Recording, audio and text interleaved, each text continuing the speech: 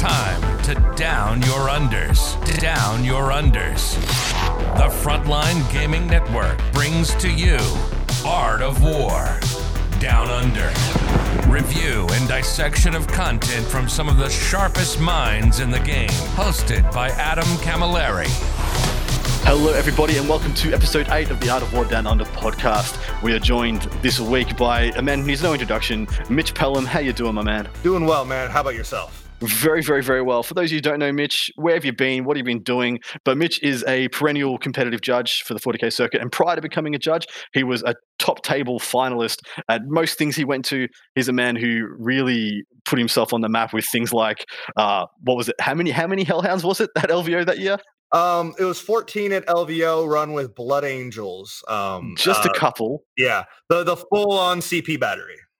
Yeah, and then the next one was the Castellans, right? You're one of the forerunners of the Castellan build. I ran it the first weekend the Codex was legal. That was the classic Castellan race.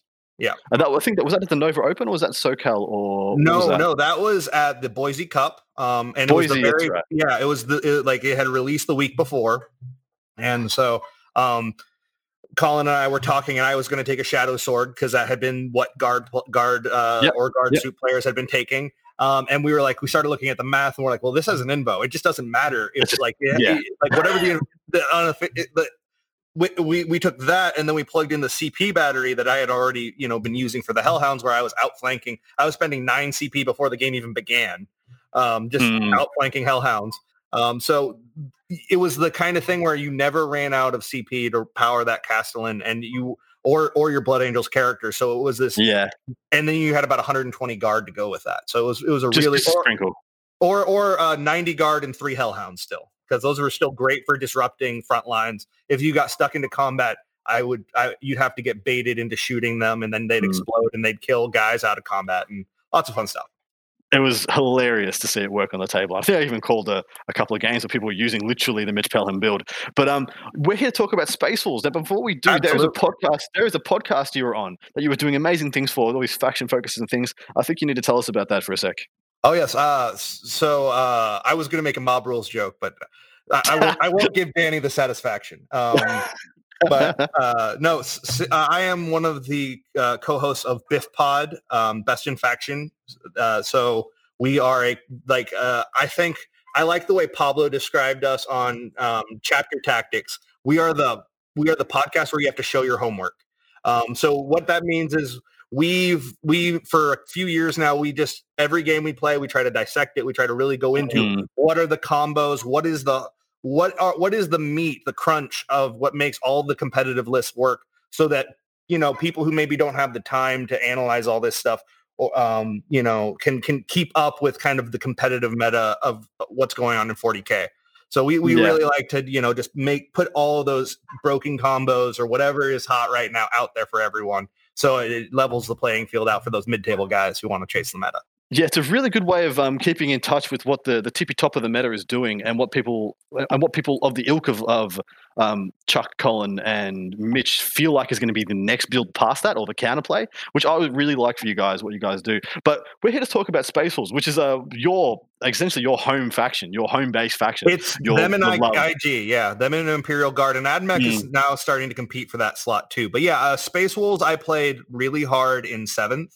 The very end of 7th, I was running the Ragnar Black Mains formation. So I had a total of 14 drop pods, 12 of which arrived turn 1. It was a null deploy army that did a lot of board control, and most of the units got to counter charge. So if a unit within 12 inches of them got charged, they would get to try and charge into that combat. So it was a really cool kind of janky army that really revolved around a couple hard units and then controlling the board.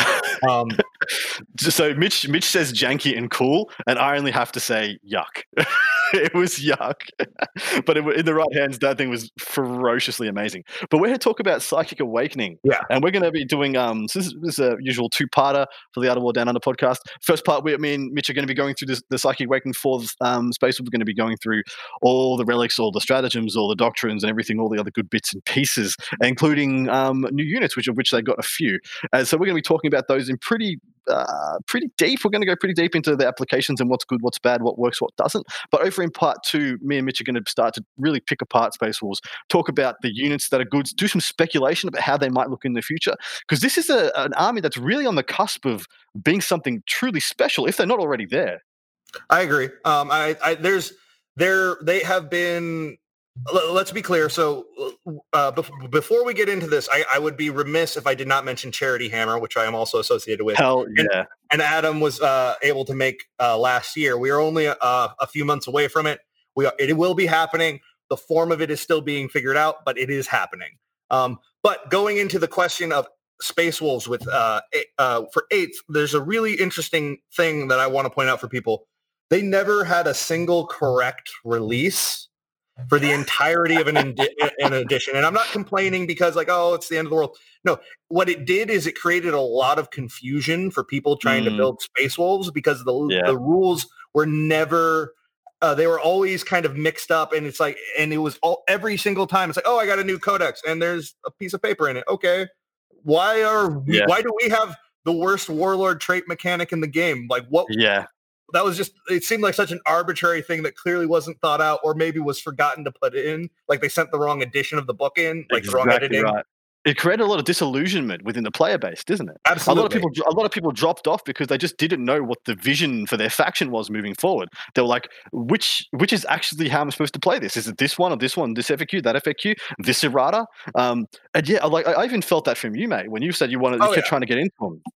Well, so let's remember they were the only faction that after their codex came out in 8th, the win rate went down. Oh, it's tragic. Yeah, and they were the most FAQ'd faction in the index. But this isn't all just complaining about how Space Wolves rules have been really kind of mangled. It's more talking about the knock-on effect that had for competitive list building. You never felt like you were on really solid ground with Space Wolves. Some really amazing lists did emerge in 8th, and they did have some times to shine. John Kilcullen up in Canada did some great work with them. We saw him really put the Plasma Wolfguard bomb and a lot of different things to through their paces, and some really cool just technical intercessor and impulsor lists. So so they had a lot of play, but they were much more of the technical Marine Army where you needed to have a plan and every single part needed to do its job because you needed to connect, and everything was kind of setting up that one punch to the jaw you were trying to get. Exactly right. And so it felt really frustrating for a lot of Space Wolf players just kind of want to build stuff and smosh. They just want to run at you. And if I get to hit you with my hammers, I win. And that wasn't really what 8th was for a lot of, for not for every army. Because there were just so many different mechanics that could kind of disrupt that rush forward thing. And mainly Space Wolves were really lacking in any sort of delivery system. They had no real buffs to charging past rerolls, which was just not enough in a world where Intercept and Overwatch was everywhere. Exactly right. And on top of that, they exactly like you said, when you look at the amount of killiness that you can put on the table for a Space Wolf player, especially now past Psychic Awakening, it's actually ridiculously amazing. They are one of the highest damage factions for actual output if they get to do their thing of any faction out there. And that's the thing, if they get to do their thing. And everyone was always like, well, I could work my ass off to make Space Wolves, some of Space Wolf stuff work, or I could just take Blood Angels. They're less killy, still very killy, but they just have all these delivery systems. And they actually have a lot better. They have regular scouts, which is a huge thing that Space Wolves are missing. Yeah, exactly right. They had great delivery mechanisms. The +1 to wound is arguably better situationally, especially now. But even back then, I think that the +1 to hit was really great for your hard-hitting characters because it means more Thunderhammer hits went through, and usually you're wounding on 3s, and that was often enough. But the +1 to wound made all of the Blood Angels units versatile. Everything was killy. And that is a really cool aspect for when you need to board control, when that scout squad can be like, oh, yeah, I'm going to go kill those 10 guardsmen, no problem. That's not an issue. I'm wounding them on 2s. And, exactly right. So there was a lot more, I think, versatility there, whereas the +1 to hit equaled some really cool interactions sometimes. But More often than not, for a lot of our like the main thing is that we have Thunder Hammers and Power Fists that hit on 2s, right? And which is great, exactly. but not the same thing as all of our units are murdery all the time, which is exactly but they also, I think, they kind of missed the mark on some of the flavor for the units. Wolfen have continually been like overcosted when I mean, they're not bad, but they're overcosted when you compare them to Assault Centurions, when you compare them to some of the premier or like Sanguinary Guard as a comparison. They just don't quite. I mean, I understand they have a Thunder Hammer and a Storm Shield, but they just needed something. Like, honestly, I just wish they would have let them back in transports. If I could put them in Rhinos. Man. That's all I needed was like, and still have them count for 2 and all that stuff. I can still make that work. But like, you took away, like, especially the flyers, that would give the Stormfang. Stormfang, yeah. The transport one, like a lot more purpose. But it's just tough. It's just tough with the delivery mechanisms for them. Anyway, they had a lot of depth to them if you wanted to really get into them, but most people ended up, I think, kind of bouncing off of how high the skill floor was. Your movement phase had to be perfection every time. You could, But anyway, past that, that's enough foreplay. Let's get into the real deal. We're gonna systematically go through the release of Psychic Awakening for Space Wolves, and we're gonna start off with the young king himself, Ragnar Blackmane, who got a brand new model. And my God, what a data sheet! They killed his wolves. They killed his wolves. They killed his wolves. I know. He John Wicked it. He's like, they killed my dogs. Everyone's dead now. But like, I really liked them mechanically in the game. It was a cool little like extra thing. Like, this guy has 2 wolves. Awesome. They go in transports with him. They were the same source of all the attacks, but you know, it was just I liked it. It was kind of a blade of wounds. It gave the unit a different presence. But yes, he is big. He is back. He has bigger chainsword. He has bigger everything. All right. Yeah, I'm just going to run through his data sheet pretty quick. Yeah, go for it. Movement 6, weapon skill, skill 2+, as you'd expect. Strength and toughness 4, 6 wounds, 7 attacks, leadership 9, and a 3+ save. He's got a bolt pistol, frag and crack grenades. He has Frostfang, which is his big old chainsword. It is +2 strength, -4 flat 2 damage. That puts him to strength 6, -4 2 damage. His special rules, Angels of Death, as we know, so that means he does get Shock Assault, of course. Battle Lust, when friendly Space Wolf units within 6 of this model and are not within 3 of enemy units consolidates, it can move 6 instead of 3. Huge deal already. Warhowl, you can reroll charge rolls for friendly Space Wolf units other than vehicle units if they are within 6. Huge deal. Jarl of Fenris, reroll hit rolls of 1 as would a captain. And then the last one, Berserker Rage. When this model is affected by Shock Assault, add 3 to the attacks instead of 1. So he goes up to 10 attacks with that profile I stated before, with reroll to charge and consolidating 6 inches on top of the reroll 1's bubbles he already gives. How many points is this guy? 125, if I remember correctly? Or did he get bumped up more? I hope he got bumped up more because it's already ridiculous. Remember how much we complained about Pharos for Iron Hands? This guy's better. 125, yeah, he is 125. Insane. Well, so you have a unique perspective here because I think this guy's the best. I think this is the most killy single model infantry model in the game. And is that a correct statement? He's up there for sure. I don't know if he's the most killy, but he is definitely up there. You have Touch of the Wild, obviously, which is going to effectively give him probably about 15 hits. Well, and you're re-rolling 1, so probably 16 or 17, possibly. Like he can really spike hard, and that's all amazing. However, because you have an interesting perspective here. We'll talk about this off screen because from my part, people are just looking at Ragnar like he is an auto include every single time, no matter what. Mitch Pelham, unique perspective. Hit us with it, mate.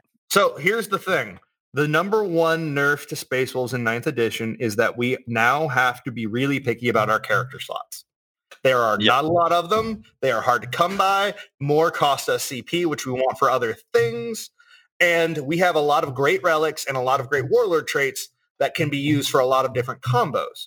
You reduce your ability to put that stuff out there when you take Ragnar. Now, is it a big deal? No. Can he fit in your army and be amazing? Is he like kind of this murder blender that you just kind of point in a direction? Absolutely. He's great at all of these things.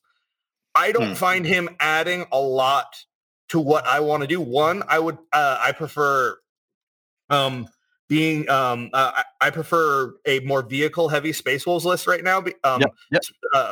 Specifically going towards drills.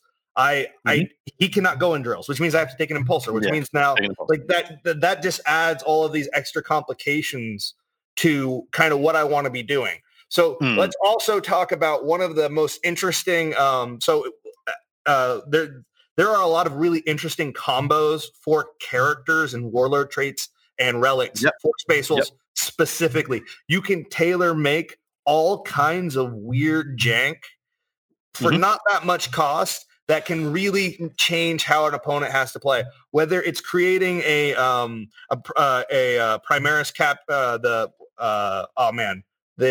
I'm totally blank. A Phobos captain. Thank you. I'm like a Phobos captain with a 15-inch deny bubble with the plus 3-inch to auras. Yeah. Like where he's just zoning out entire quarters of the board now. Like that is such good value for money. So something we'll be talking about later on, I'm sure, is how Space Wolves are arguably the best ally detachment for almost any Imperial faction that isn't White Scars or Blood Angels, already a combat faction. If you're not a combat faction, you can take a very small amount of Space Wolves and get a huge amount of bang for your buck. They can do a lot of different things for you simultaneously, but we'll get into that later. With Ragnar, the big problem with him is he has to have an impulsor. If he doesn't, you're painting a target on his back, which is fine. But he's just not going to launch forward. With old Marines getting new wounds, I think that Ragnar is interesting, and he will certainly have a place in a lot of Space Wolf lists. But I find I'm leaving him out more because I end up committing too much into getting that murder blender where he needs to go because the impulsor doubles his cost.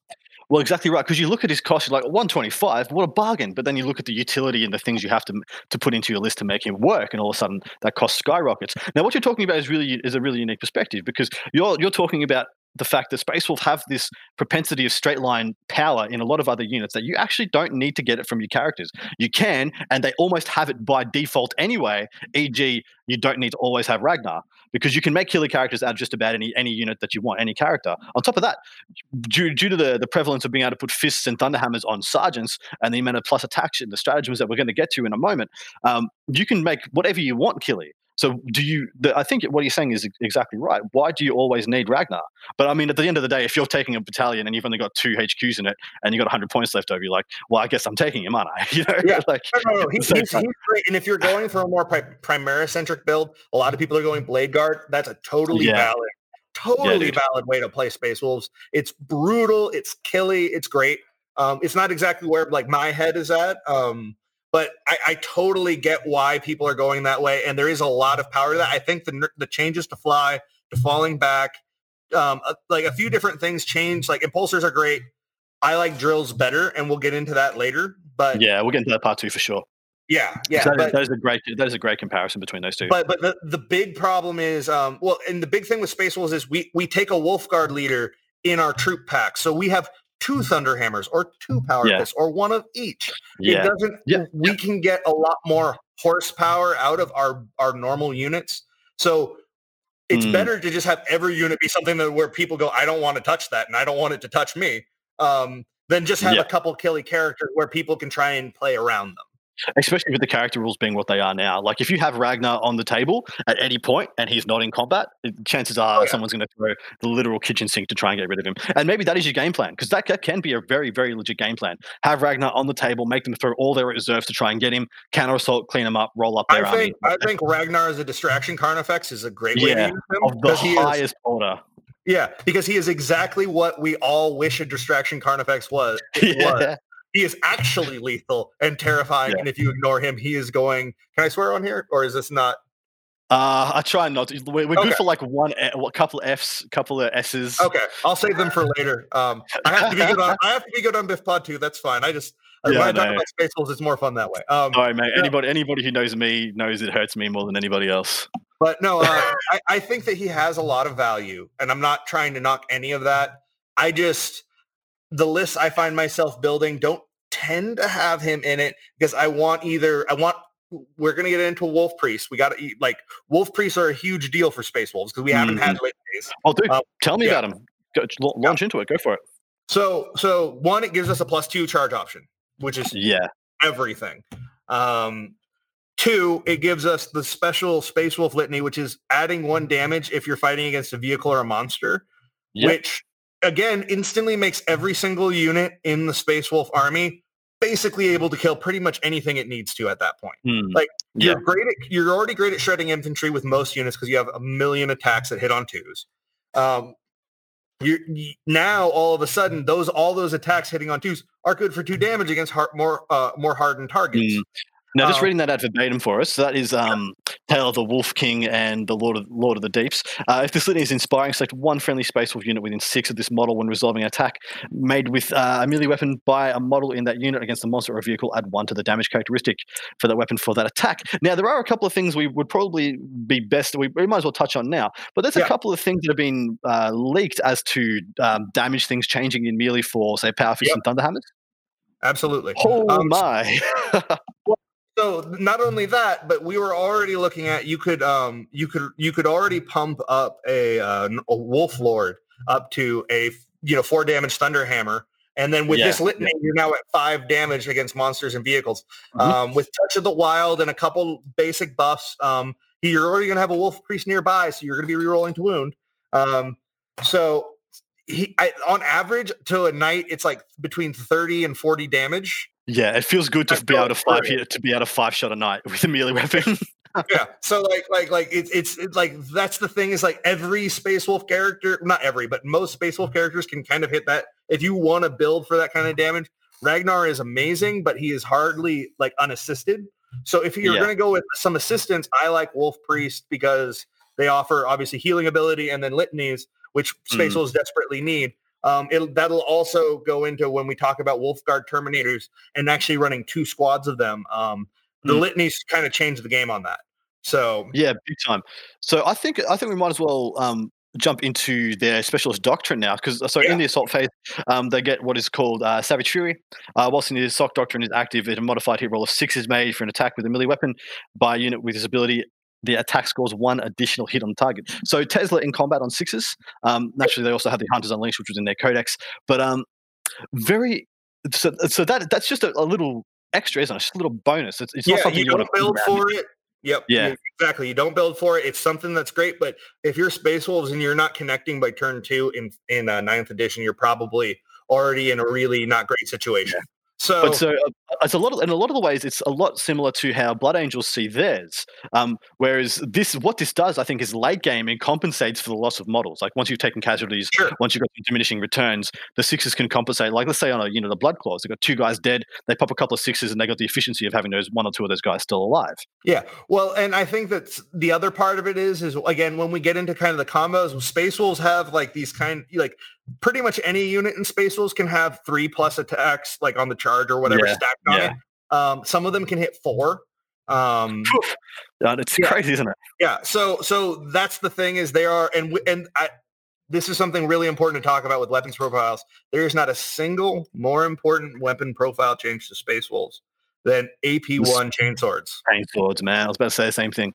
Yeah, absolutely. Because Grey Hunters are all of a sudden back in the mix. Blood Claws and Swift Claws and what are the jump pack guys called again? Oh man, Sky Claws. Sky Claws. Thank you. Like they weren't creative. They were really creative. But like all of those guys really enter back into the mix a lot more because being able to just have chainswords be effective, and then have a doctrine which bumps that to AP2 at turn 3. So now they're getting extra attacks on top of their extra attacks because like you can easily get any claw unit, Blood, Swift, Sky, up to 6+ attacks on the charge, which is an insane amount. Which means that they're actually 7 attacks on the charge once their doctrine's up, right? Because you're getting 6 attacks on average, you're getting 1, and you're going to usually be re-rolling 1s. And you're hitting on 2s. There's so many layers here. Yeah, we're going to get into all that anyway. The doctrines are a big deal for Space Wolves. It makes their shooting a bit more effective, which they have a lot of bolters. Yeah. They do they're just spread throughout the army. So having it's the kind of thing where you're moving. You want to be in you might want to be in Tactical Doctrine for just one turn, but having the option to keep it for a second turn is nice, depending on how you're trying to set up that kind of blow. If you want to clear things so you're maybe not eating smites or, different, not playing their game. Yeah, I agree. So I think we can jump over to the stratagems now. Now we'll go for tit for tat if you got these up. Yeah, I'll read out the first one right now. So there are a couple of these we can pretty much skim over because they are just transports from the Space Marines Codex. That being Duty Eternal, Veteran Intercessors, Bolt Storm, Rapid Fire, Big Guns Never Tire, and Heroes of the Chapter and things like that. Hammer of Wrath.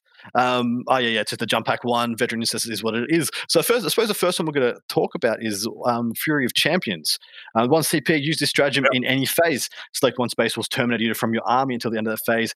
Add +1 to the hit. Now, the reason I want to touch on that is because Space Wolves Terminators operate a little bit differently. I hesitate to say it, but they operate a bit more like Chaos Terminators than they do like Space Marine Terminators. I have said before, I am totally okay with if either Russ is the Primarch that goes to Chaos. As long as I get a werewolf Leman Russ, I don't really care what side of it. How cool would it be if you had a double model? You came out with the Badass Russ model and then the Super Wolf Russ model. Yeah, it'd be pretty cool. As long as it looked like Michael J. Fox in Teen Wolf. It had to be like surfing a school bus or something. But he'll just take Logan's sleigh. Oh, he would, wouldn't he? It'll be more like a skateboard for him, though. It'll be too big. It'll be like Back to the Future. There's a lot of crossing over on everything. Michael J. Fox. We're smashing right through. Yeah. Good. So +1 to hit on Space Wolf Terminators, so Wolfguard Terminators. There's a plasma bomb. There's a thing called a Wolfguard plasma bomb, baby. +1 to hit on the deep strike. You means you do not overheat. 1 CP. You overheat on 1. So with obviously with 9s now, you still overheat with 1s. Of course. So let me describe what this unit is comprised of. So you have 10 Wolfguard Terminators.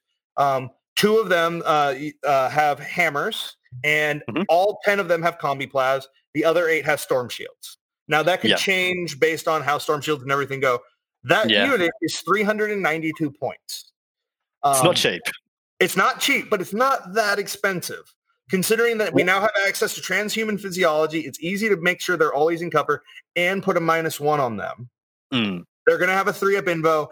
That is a very hard to crack unit. Especially with the alluded to third wound. Yes, with the third wound, that's the real game changer, right? Once they get the third wound, depending on how points shake out, that is huge. That changes their durability entirely, and it makes Wolf Priest, the fact that Space Wolves don't have separate apothecaries and chaplains, they're the same dude, that D3 healing that they can do becomes a lot more valuable because it's not just 1 wound you can heal. That model could be down to 1 from 3. Yeah. So you get more value there, and you're going to have the chaplain. So let's go into why this +1 matters. Space Wolves have 2 other really important stratagems. That is the Chooser of the Slain, which is one of the best intercept stratagems in the game. As long as there's a rune priest nearby, which there will be, because again, he's putting them in cover and making them -1 to hit. Yep. That they are able to, they have full range. They can shoot and intercept 1 unit as long as the rune priest can see it. That is a hugely powerful ability. Yeah, it's the same as the Eldar one, essentially. Yeah, but they're at -1, but you have a +1. So that you can use anytime, and it works for combat. We'll get to that later. So you're going to be hitting on 2s, usually re-rolling 1s, because guess what? There's a guy named Arjak, and he gives them +1 attack in combat and lets them re-roll 1s to wound. And you're going to you're always going to have a Wolf Lord for re-roll 1s to hit, because that's basically all Space Wolves need is re-roll 1s, which is a really cool factor, is they do not really need re-rolling all their hits. Yeah. So which is a nice advantage. So that unit right there can kill basically anything in the game, depending on the stratagems you want. It can be killing 2 to 3 knights a turn, or a full turn in between the shooting and the combat phase. The combat, absolutely right, man. It's vicious. The two hammers as well, depending on the buffs that they might get in future codexes and whatnot. It's just a cherry on top. So good. Yeah, the litany for +1 damage. All of a sudden, all those Wolfguard Terminators are at like 4 or 5 attacks, depending on how you buff them. So even the guys that are just swinging with their hands are still 2 damage attacks. Yeah, I know. It's not like they're slouches. Yeah, they're kind of the big game hunter version of White Scars with that litany. Yeah, that is a very good comparison. Jumping over to the next one. So yes, absolutely. Vicious Executioner is 1 CP. Use this stratagem in the fight phase when a Wolf Guard unit from your army is chosen to fight with until the end of that phase. When resolving an attack made by a model in that unit against an infantry unit and a modified hit roll of 6 inflicts 1 mortal wound in addition to any other damage. So that is pretty good. Once you're talking about being able to get to like 5 or 6 attacks per guy, each guy is essentially almost adding a mortal wound, yeah? Absolutely. So this is the next part of the Wolfguard Plasma Bomb combo. The reason it's so good is it's so versatile. You don't want to touch it in combat. You don't want to drop Deep Strike near it, and you can't charge it. So you have very few ways to really aggressively deal with it. It is a great example of a drop in the middle, hold, and just force your opponent to have to put fire into it. So this allows all of your guys to really, again, you're hitting on 2s. You're going to be rerolling 1s. You're going to have 4 or 5 attacks. I mean, like, you can get crazy with it if you want to do more, but really 4 or 5 is consistent. So you're going to be putting out, 40-ish attacks from just normal dudes that on average are going to, they're all going to be hitting on 2s. They're, the wounding. Again, there are some stratagems that can help with that. And then obviously there are other litanies, but you can push through an immense amount of damage. And if you're adding on an average of between like 5 and 8 mortal wounds is like, I mean, for 1 CP, who's saying no to that? Yeah, well, for one friggin' CP. But where I'm seeing some real power here as well, apart from using it on things of the ilk of what you're describing is almost a Death Star. Think about just 5 Blood Claws going to, that Salamander's unkillable by Blood Captain? Claws don't have the Wolfguard keyword, unfortunately. True, they don't. Unfortunately, that is true. No, fair enough. So, forget everything I was going to say. So there is a fun fact that Thunderwolf Cavalry do have the Wolfguard keyword for some reason. Oh, snap. So that is an interesting combo that if depending on, again, where points lie in the new edition, Thunderwolf Cavalry could have some play because they put out, you can get them up to like 9 attacks each. Like it's between the Rider and the Wolf, yeah? Yeah. Well, and Canis Wolfborn adds an extra attack to their mounts, Wolfenstone. It can really, really stack. And obviously they just need chainswords now. They can do like a chainsword and a storm shield. Yeah, dude. Yeah, that's all they need. And just chuck one hammer now. So there's a lot of interesting stuff that's going to come. Right now, unfortunately, Thunderwolf Cav and with 3 wounds and at their points cost are just too easily wiped off the table in a meta where everyone's preparing for multi-wound models. Exactly right. Next one up. I can do this one. Yeah, go for it, man. So, knowledge of the foe. Use this stratagem in the fight phase when an enemy character is destroyed by an attack made by a Space Wolves model in your army and receive 1 command point. It's 0 CP cost. Legit, it's just hilarious. Yeah, so once per turn, you can, if you killed a character, just get a free CP. It's cool. Yeah, it's cool. Yeah, yeah. You're just going to do it. It's really interesting when you consider secondaries. And a lot, we're seeing a lot of different lists. So like some chaos lists where they have like a couple demon princes that they're like, you have separating plate and stuff like that. They're just their job is to just kind of go into your army and kill a few characters and be like, yeah, I'll bounce mortal wounds back. And there's a few different. Another example of this is Harlequins. They've got some characters that they want to just kind of throw into you, but now they're even if they succeed in what they're doing and they're trading, they're getting a CP for that trade. So exactly. that Blood Angels, same thing. They've got those seeking missile captains. Again, you're making it so all these super specialized, like high damage characters that just want to get in there and mess stuff up and don't really care if they die. You're adding an extra benefit to you, which is never a bad thing, especially in a CP hungry army like Space Wolves. So what you're saying is if you couple that with, say, the killing characters secondary, not only are they throwing points at you, they're also throwing CP at you as well. Yep. So that's pretty cool. Jump to the next one. Pack Hunters, 1 CP. Use this stratagem in the fight phase when a Fenrisian Wolf or Cyvals unit from your army is chosen to fight with until the end of that phase when resolving an attack made with a model in that unit. If that unit is in 3 of a friendly Space Wolves infantry or Space Wolves cavalry unit, you can re-roll the hit roll. I don't know. Should I say meh here and let's move on, or is there more to this than meets the eye? So I've tried, as someone who owns 45 Space Wolves or Fenrisian Wolves, I've tried very hard to figure out ways to make this work. I want it to work. So do I. I just don't know how. Unfortunately, so the only way that Fenrisian Wolves work in any meta is a meta where hordes become really popular. Then blast weapons that are or not hordes, I should say, like large 2-wound model counts as Marines, basically. If those become really popular and blast weapons are more catering to that, so they're lower shot maximums, higher damage. Yeah. Yep. That's the only real way that Fenrisian Wolves can have play. They are incredibly murdery, and 45 of them is let's see, it's 270 points, 45. Not breaking the bank at all. Yeah. Like that is so much board presence. Unfortunately, like there's just a few rules interactions that don't benefit them very well, and they're still a 6-up armor save, so they're effectively, in a world where AP 1 and 2 are just like falling out everywhere.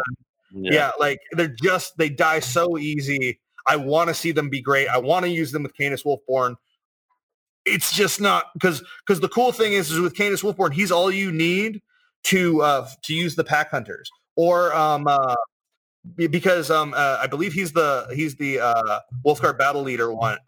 So he rerolls 1s to wound, and he is a Space Wolf cavalry. So you will be rerolling all of your hits and 1s to wound with 45 of these guys that are all getting it's like 3 or 4 attacks on the charge total. Yeah. Like it gets really murdery. It's just not enough.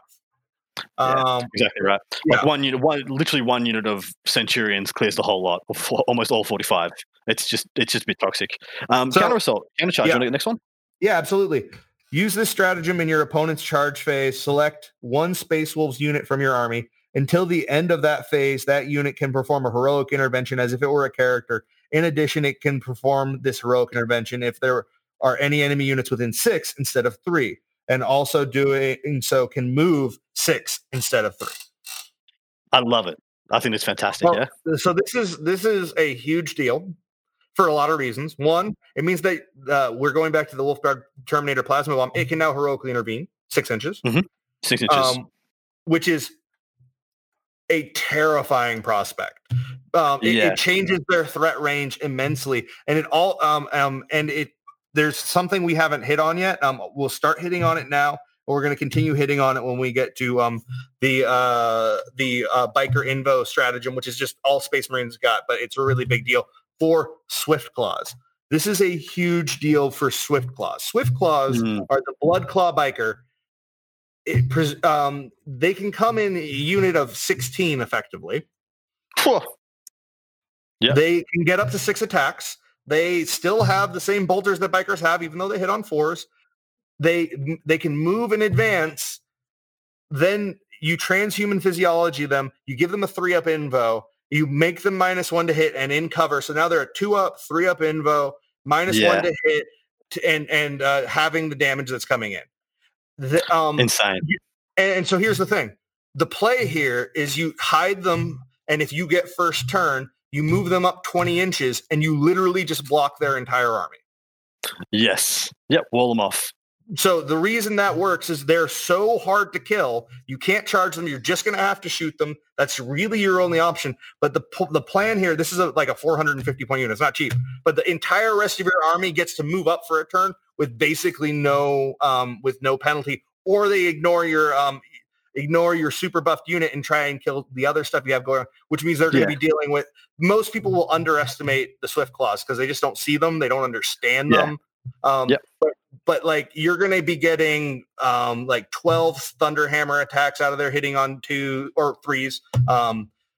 You're going to be getting it's 6-ish attacks, sometimes more, depending on how you do it. With chainsaws, that'll be AP1. So you're talking about what? So 6 attacks, so that's 90 attacks. Yeah, dude. Hectic.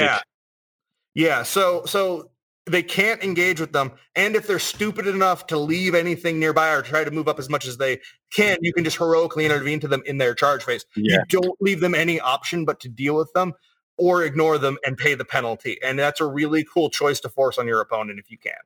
So one thing that I'm seeing here is that this kind of takes away the overwhelming need to have a good quantity of OBSEC. So let's say you go back to your Terminators you were talking about. If you were to drop that unit of 10 Terminators and straddle across 2 objectives, essentially no one can double move termagants or guardsmen off to take them off you, because you can heroic intervene onto any point of that objective, essentially as long as you're 1 inch in from the border, and hit them and just clear them off. You can't take it away from people. I think that's immensely powerful, especially as a psychological tool more than anything else. Absolutely. It changes. So we haven't even gotten into the fact that this allows vehicles to heroically intervene as well. Yeah, I know. It's hilarious, isn't it? It's just Bjorn, Murderfang, all those guys. Well, no. Drills, my friend. Drills. Oh, of course. So they get +1 to hit on the charge, heroic intervention, or when they're charged. They have 6 attacks with a strength 14, AP 3, 3 damage Thunderhammer. Does this sound like a Smash Captain to you? Because it hits like one. Also, if it doesn't kill you, it starts doing mortal wounds on a 2-up, and then a 3-up, and then a 4-up. Yep. Like it's very good. It's a stupid, like it costs the same as a Smash Captain with a Thunderhammer and a Storm Shield. It's T8 with 10 wounds, and it can deep strike, and it carries stuff, and has 2 Storm Bolters or Heavy Flamers, depending on how you want to do it. I like the Storm Bolters. 136 is a really great value. That's why I don't, and they are why I don't look at impulsors nearly as much, because the value that they can bring with just the heroic intervention strat, that strat right there is the game changer. It's only 1 CP. It allows you to all of a sudden, hey, I popped up with dudes, and I've got this thing over here. If you want to charge the dudes, you're gonna have to deal with the drill. You know, like it can really. Especially where if you're running 3 or 4 of these, all of a sudden your entire army can feel very unchargeable for bigger, tougher units where they're like, I don't know where to go. And then it forces them to start shooting at just your drills, which hopefully you're buffing correctly and hiding, so that again you're getting that maximum value out. And what people, again, the big thing with Space Wolves, everything can kill anything. You just need to manage get your opponent shooting at one consistent target, so that the other unit can connect. So if it's the Blood Claws versus the drill, they can shoot either. You can make both pretty durable, or you can hide one and make the other durable. You just want them to only be able to kill one and not the other, so you can, that next turn, that next move, whatever it is, connect. And also, let's move on. I'm sorry. You got a lot to go through. It's all good, mate. Next one is Storm Strike, 1 CP. Use this strategy when you're shooting phase when a Stormfang gunship model from your army is chosen to shoot with. To enter that phase, when resolving an attack made with the Hellfrost Destructor by the model, add 1 to the hit and the wound roll. Add 1 to the hit, the wound, and damage rolls. That's a good 1 CP if you're going to bring one of those. But, I mean, do you see, is there any play for the Stormfang? They're like 230 points now, and with the and they have heavy bolters on their stuff with the changes that are coming. People have been talking about them. I think they're cool. I don't know that that's necessarily the direction I want to go right now in 9th with all the vehicles and all the anti-tank and Yeah, exactly. I don't know that that's necessarily where I want to go, but you can outflank it now, and that is a very good, reasonable delete key. It is. It's a very good 1 CP strat, isn't it? +1 to hit, wound, and damage. That's very good. Either of those could be broken. Either one of those could be knocked off. You're usually going to be wounding on 2s at that point, and then I'm in the wrong book to look at the damage profile, but I think it's like 2d3 or it's a reasonable amount. So all of a sudden you'd be doing more guaranteed damage. So I don't know that that's really worth doing, but if you have one and you want to field it, it's certainly got a lot more viable. And points wise, it is definitely on the borderline of playable. Yeah, I think so too. I think it's a fringe unit that you're not going to really regret taking if you do chuck it on the table. But moving on, you want to catch the next one? Absolutely. So next up is Crushing Assault. This is a stratagem for the charge phase when your Thunderwolf cavalry unit from your army finishes a charge move. For each model in that unit, you can select one enemy unit within 1 inch of that model and roll a d6 on a 2-up. That unit suffers 1 mortal wound. It's fine, whatever. Yeah. Yeah, as far as these kind of things go, these kind of Crushing Assault impact kind of stuff, like Bulgan have something similar. Inceptors have Inceptors have something similar. Blood Crushers have something similar. This is kind of the best one of those, but even in saying that, it's still not that good. I'm spending a CP to maybe I'm not going to be running more than 5 of them because exactly right. Yeah.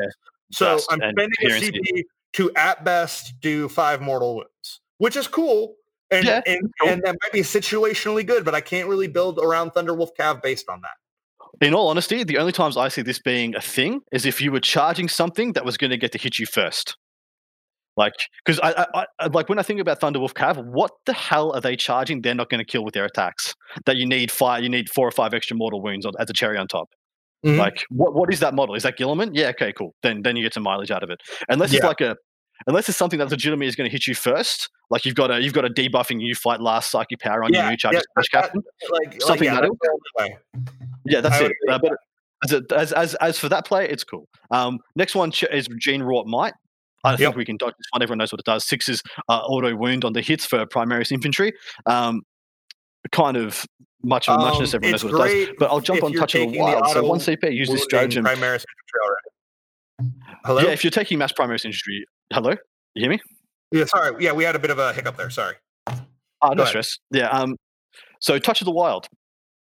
Uses in the fight phase, select 1 Space Wolves character model in your army until the end of the phase when resolving attack made with a model and a modified hit roll of 4 plus scores 1 additional hit. This is so freaking good. Yeah. I can't get over how good this is. So I'm sure you can wax lyrical on this one for a little bit. It is limited to characters, and I feel like the higher the value, so you can already get a lot of blending done. Like you can already plus attacks in a lot of other ways for Space Wolves. I feel like the higher the damage of the attack, things like Thunderhammers get more mileage out of this than say things like Chainswords. Yeah, I mean that's a pretty easy statement to say. Yeah, so we kind of went over earlier that you could buff a Thunderhammer to 4 damage, and then with the Litany get it to 5, and with a Touch of the Wild on a Wolf Lord, especially one on a Thunderwolf, they do like 30 to 40 damage to any knight in the game. Like they just wreck. Ridiculous. It's ridiculous. Is that attacking twice or once? That's once. I'm pretty sure. That math is like a couple weeks old, but yeah, it's stupid. It's ridiculous. But the thing is that again, we have to think about what units are we actually going to be using. So this is really great on Wolf Priests. Like what I like to think about this for is it's cool that you can make something kill a knight. Obviously, I went to see what the extreme is, and I know that like with this Ragnar kills like most anything in the game. But I think about it more of like Space Wolves are again a board control. Like you can't touch us because everything can hurt you army. I think about it as getting my characters just over the killing limit, the killing point they need to be at. So like, okay, my Smash Captain wouldn't, or my Smash Lord would have killed that knight if he just had 2 more attacks. Well, I can make that happen now, right? Like exactly right. It's the other example that I think people need to think about is Rune Priests. They have a 3 damage, or they have a D3 damage, AP3, or like they have some really insane relics that they can take now that are really great. They you have the Ghost Wolf psychic power that adds an extra 6 attacks. Yeah, dude. So you can get him to like 12-ish attacks or more, and then then you can fight twice with Touch of the Wild. Like he can end up blendering like 30 conscripts on his own. And it's insane, isn't it? I look at that, and like if you're going to go for volume, Space Wolves actually have other characters that are just as efficient as Ragnar for either less points or with more mobility or more utility, in my opinion. Yeah, that's fair. I see this is sorry. For 1 CP, this seems insane. Yeah, there's just, but it only seems insane in the context of Space Wolves. If you were to give this to say, for one of my factions, Dark Angels, we don't have the massed attacks to get a huge volume and to double down on this as you guys do. But the fact that you take this in context when you can have, say, +4 attacks on this dude before you use Touch of the Wild, which once you factor in Touch of the Wild on just those 4 attacks becomes 6 attacks. And you're always hitting on 2s. It's insane. It's actually ridiculous. But I'm a huge fan of this because I think for 1 CP, this is something that Space Wolves needed. The unit I was thinking of was Murderfang. Murderfang's a character, yeah? The Lone Wolf stratagem makes any if a guy ends up at 1, if you have 1 dude left, he becomes a character. He gets 2 extra attacks anyway. If he is say a Wolf Guard leader from a Bloodclaw squad, he also gets 1 extra attack for being in a Bloodclaw squad. So he can be at like 7 base attacks on the charge, hitting on 2s with a power fist or a thunder hammer. And then, so now he just explodes. Like there's a lot of great versatility. Bjorn is a monster with this. And it makes Bjorn really an interesting choice because Space Wolves really just want reroll 1s. And now that he can move and shoot without any penalty, popping a couple, an assault cannon or some las cannons on him and having him be able to do long range work as the army closes, because he does move 8. He's not a normal dreadnought. He is T8, and is phenomenally durable with a 5-up feel no pain. Agreed. So there's a lot of, I think that he could have play for certain lists that really want to slog up the board, or just take the middle, because again, once he gets in the middle, he can reach anywhere in the board with his gun, and he can kill anything in the game. Yes, he can. That's the thing is with Space Wolves, we're usually talking about they have like 8 different characters that just murder anything they touch, just anything. It doesn't really matter, like for big things, and then all of their other units blend hordes. So it's a really nice balance. But let's keep on moving. Well, so I'm just looking at these last ones. So we have Target Sighted, Steady Advanced, Hunter Slayer, Transhuman Physiology, Skilled Riders, Vengeance of the Machine Spirit, and Skyfire. Now, those are all pretty much Space Marine transfers, yeah? Mm-hmm. Yeah, there's only really... So there's Death Grip Bite. Yep. Would you like to touch on that one? Yeah, so use the stratagem in the fight phase when a Thunderwolf cavalry unit from your army is chosen to fight with until the end of that phase. The Crushing Teeth and Claws weapons models in this unit are that they are equipped with have a damage characteristic of 2. So this is really cool. It's really cool when you consider because the way Thundercav work is they have 3 attacks from those claws that can be buffed up to 4 with Canis Wolfborn. So you can be getting an extra 20 attacks that are now damage 2, and if you are using the litany and attacking a vehicle or a monster, are damage 3, and they are AP 1. So later on in the if you're in the Assault Doctrine, they're AP 2. So you're Strength 5, AP 2, damage 3. That gets cool. It's not something, again, you can really build around.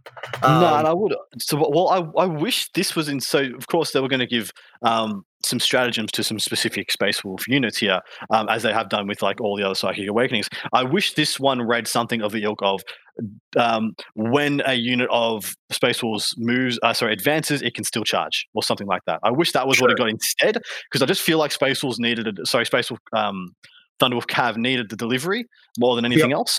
Because what they do is they move 12 inches first turn, they connect with the screen, maybe, and then they explode. They just explode. So there are 2 of the transferred ones we need to talk about real quick on how they affected Space Wolves. Again, skilled riders specifically. Now, if Wolfguard on bikes were still a thing, that's pretty much all this podcast would be about. They unfortunately were legends, but they were like the perfect unit for the Psychic Awakening. And unfortunately, we just don't have them anymore. But the Swift Claws, like being able to give them a 3-up invo on a unit that can be 16 or maybe even 17 with an attack bike, I have to double check. But just the pile of wounds that is now like, hey, so here's like 35-ish wounds that all have 3-up invos. They're T5, they're -1 to hit, 2-up, they're in cover, give us what you got. Like that is a phenomenally useful stratagem for early game plays. That unit can kill anything in the game, and it still has 60 bolter shots. Yep. So like in the Tactical Doctrine turn 2, like it can still do some serious horde clearing work. And the thing is you can really be clearing the first set of hordes, and if you have a +2 to your charge, getting into that second set of hordes. Bloodclaw or any of the Bloodclaw keyword units are some of the most buffable in the Space Wolf Codex, because Wolfen work within 12 inches of them for the reroll charge and +1 attack buff, as opposed to 6. So that's huge. That can allow you to have 1 squad of Wolfen that can act like even as its own soak. Like, so now it's like, hey, do you want to charge the Wolfen that just ran in advanced and are right behind all of those Swift Claws? I mean, this is a very expensive set of units we're talking about here. But like it could be like a pick your poison kind of thing, which is again what Space Wolves really are good at. They're good at making you have no good trades. Yeah, I think that's it. It's because no matter what you trade with, whatever's left can still do the job. Yeah, you really have to main them hard, right? Like right off the bat, and they have a lot of ways to mitigate that, and they have even more now with everything being able to be deep struck. They already had a 1 CP one for all infantry, but being able like that's the thing with Swift Claws.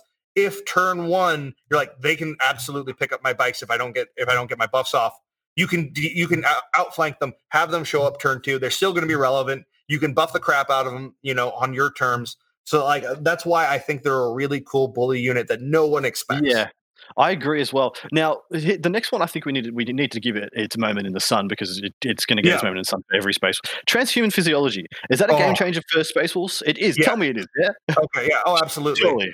Yeah, it 100% is for a lot of reasons. Again, going back, Space Wolves have more 3-up invos in their army than almost any other Marine faction. In fact, they might have more than anyone else. I think they do as well. Yeah. So they really get to leverage transhuman physiology. Wolfen obviously are the easy target. They already have a 3-up invo. They have a 5-up feel no pain. They are a multi-wound model. I think that what's going to be really cool is what's going to happen with Space Wolves once we get the extra wounds and we kind of readapt to all that stuff is most likely they're going to be able to kind of pick the key unit you don't want to die, and they have enough buffs that they're going to if your opponent focuses down that one unit, they will have wasted too much of their shooting that they needed to put on other units, so you'll get the benefit that way. Or if they don't, you get to do the thing. Well, because you were talking, you encapsulated it really well before. You were talking about you always need to trade up with Space Wolves, but the fact that you can then force an overcommitment by your opponent means that they don't get to do that. They don't get to trade up. They don't get the option to. They're lucky if they get to trade in the first place. 2-wound Blood Claws and 2-wounds or 3-wound Swift Claws will be game changers. Also, huge.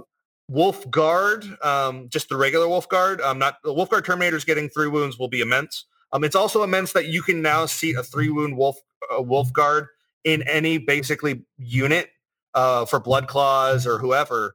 So now you can have a 3-up invo, like depending on how Storm Shields change. That's all speculation. But any buff, like having 2 different wound profile units can be really useful. So if you go, okay, cool, you're just going to blast me with, bolter fire. I'm going to take these 2-ups on my Terminator. He now has 3 wounds. I have to make 3 ones instead of 2 ones is a huge change for them. Not to mention that Blood Claws, the only problem with them always was like, they just don't have enough wounds to get there, man. Like I don't need every single one to get there. I can buff the hell out of them, but there's just not enough wounds in the pool. And then if you wanted to take the giant units of 15, which obviously we won't be seeing because of Blast, that didn't work either. So, but I think that's pretty much everything for stratagems. It is, isn't it? And so this is a perfect segue, Mitch. We're going to take an ad break in a moment. We're going to let you guys hear from the wonderful people who support the Frontline Gaming Network. And then we're going to come back and we're going to talk relics and we're going to do a bit of a wrap-up. So bear with us and we'll see you in a couple of minutes. Support for this podcast comes from Invent Together. According to studies, less than 13% of all inventors who hold a U.S. patent are women.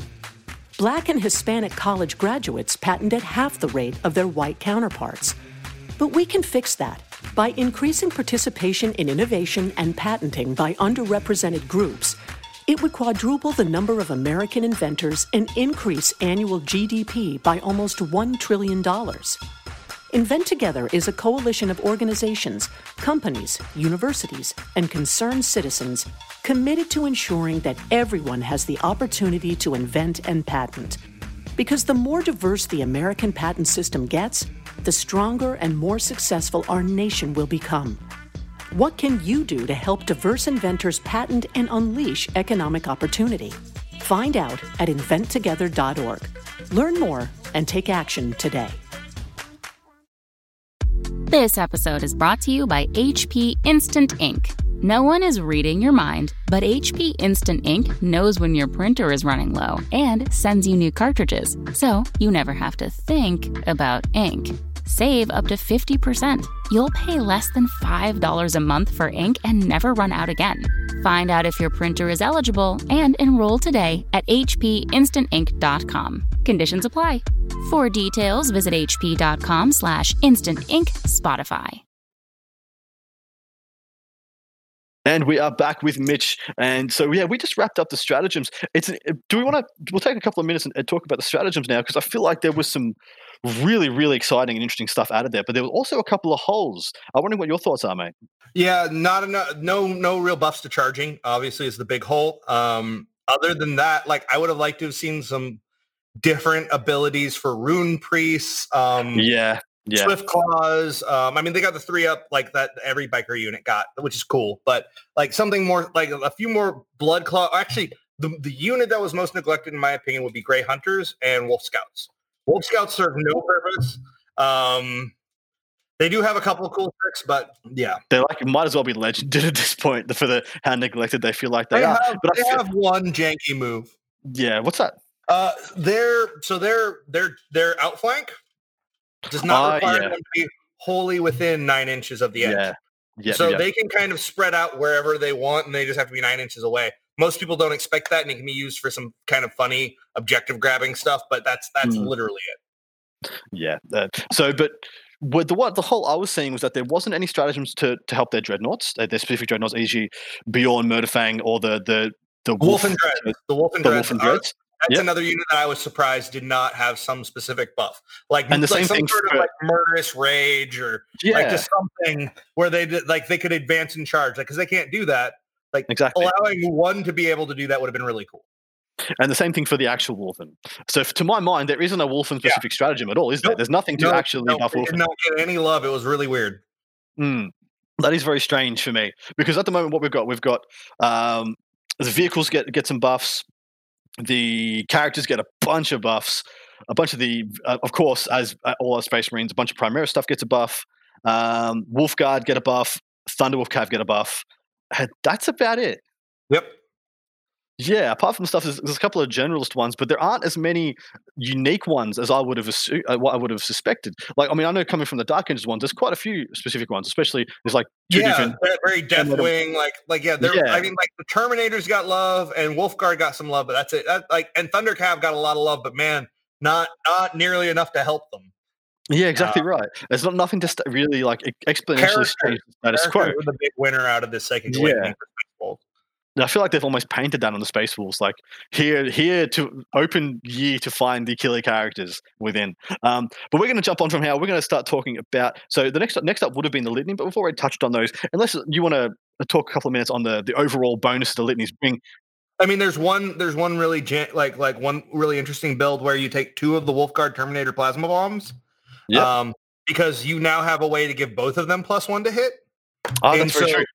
The idea is that you already have infiltrators or something that's taken the center. These guys drop down on the left and the right flank, and then you have a rune priest somewhere in the middle, and Arjak there, and you now have this kind of unassailable wall that can intercept everywhere. That is like they're deleting, like just the shooting is deleting at least 1 unit a turn each.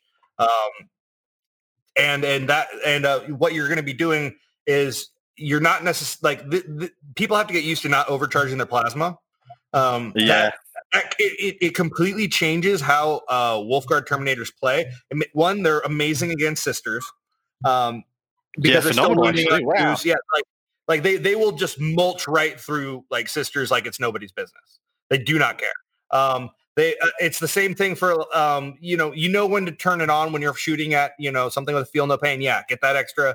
Force that extra damage through anything that can make sense. But you can be ignoring the negative to hit on one of them so that you're hitting on 2s with all your bolter shots and you're hitting on 2s with all your plasma shots. So getting some utility out of that in the assault doctrine where everything goes up in AP. So your AP4. Like, oh, you mean tactical for the tactical? Sorry, tactical doctrine. No, your AP4, and that's usually the turn you're going to drop both of those Terminator squads simultaneously. You can be maximizing the psychic buff and the -1 buff can cover both of them. So basically, yes, you're only going to be able to transhuman one of them, but usually you can make it so that one is more optimal target and the other one's less optimal target to whatever wants to be shooting at them and buff that one. So that becomes this, like, now that is half of your army. Let's be clear. But it is an immensely hard to deal with half your army, and it really becomes playable with the 3 wound bump. Yeah, it's about to become 60 wounds that are protected by a 2+, 3+. That's it's not bad at all, man. That's a good 60 wounds. Depending on how the points change, because those points could go up quite a bit, and it could become 2/3 of your army or something. But yeah, I feel like we'll jump over to the relics now. So I'll jump on the first one. You can jump on the next one. The first one is Mountain Breaker Helm. Infantry character only. After you've resolved the bearer's attacks in the fight phase, but before they consolidate, you can select one enemy unit within 1 inch of the bearer and roll a d6 on a 2+. That unit suffers essentially a smite, d3 mortal wounds. And if this ability destroys an enemy character, and the bearer is your warlord, treat the bearer as having performed the deed of their legend. So as if they performed their warlord trait deed. This is actually a really cool relic. Very specifically, if you're gonna build a guy who wants to hit stuff and you know that this character is always going to be getting into combat, that's a free smite every turn. That is true. That's actually very true. Yeah. Like if he's going to be stuck in, especially if you're going for more of a high attack count, people don't always expect Space Wolf characters to be the thing that blends the screen. And so they can be really kind of underprepared for that. And you can get unique angles that avoid Overwatch and stuff. So if you're going for something like that, and you know, like, okay, he's not going to kill all 20 dudes, but he's going to kill 10. And he's going to do D3 more mortal wounds to it, and I can fight again, and then I kill all of them. There's a lot of different ways you can kind of use that. It's not, is it like the relic you're going to build around? Not at all. But if you're going for really smashy characters that you know are going to be going into combat, you know, the majority of the game, and you're not really drawn to anything else, this is a really great way to make something extra smashy. Yeah, I agree. So when you paint it like that, when it's just a free smite, a bonus smite at the end, I think it can be pretty saucy. The only issue I have with it is that it's before you consolidate, and it's units within 1. So people who know it's coming are just going to pick up the guy who's within 1 inch and take it away. That's the only issue I have with it, because you can play. I think it's too easy to play around. If it was after consolidate, it would be sick. It would be actually sick. I tend to agree with you. That's a totally fair. That's a totally fair problem with it. It's very situational, but I think that if you're going to go all in on the blender build anyway, and you're always just throwing everything in, that's not a bad relic to just be like, every time. So anyway. Yeah, exactly right. Next one, Talisman of Storms. Go for Talisman of Storms. Rune Priest only. After resolving the first psychic power for the bearer in your psychic phase, roll 1d6 for each enemy unit within 12 of the bearer. On a 4+, that enemy unit suffers a mortal wound. Cute. I played with it. The only way I really see it working is on a Rune Priest, Phobos, a Phobos Rune Priest, because they start really close, and you can use, you can move and advance them up, cast the psychic power that lets them move and advance backwards. So basically, this works great if they're like MSU is a thing, and if they're more clumped up, you could probably tag, you know, for a good number of mortal wounds. Is it worth it? No, I don't really think so. But again, cool. Like, it's another extra little mortal wound thing you can do if you're running more psyker heavy like that. That can be great, but not blowing your skirt up, really. Exactly how I see it as well. Next one, Worm Splitter. Model with power axe only. Model, this relic replaces a power axe, has the following profile: strength +1, -2 damage. Then when you're resolving attack made with this weapon against a monster or vehicle, it's got damage characteristic of 4.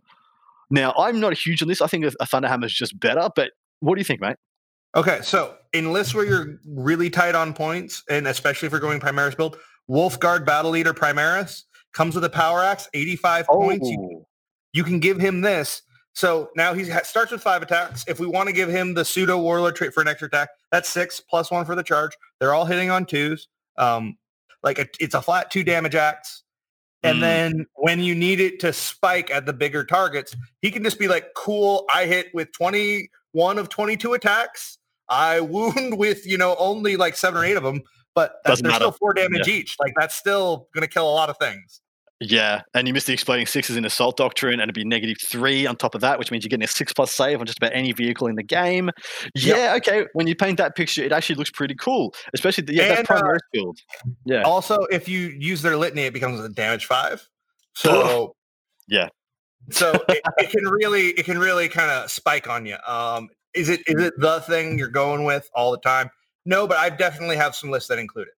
Nice. All right. Storm Song. Hit it up, mate. Okay, so Storm Song, model equipped with a mastercrafted Stalker bolt rifle only. This relic replaces the mastercrafted Stalker bolt rifle and has the following profile: range 36, heavy 1, strength 6, AP 3, 3 damage, and it can target characters. Pretty good profile.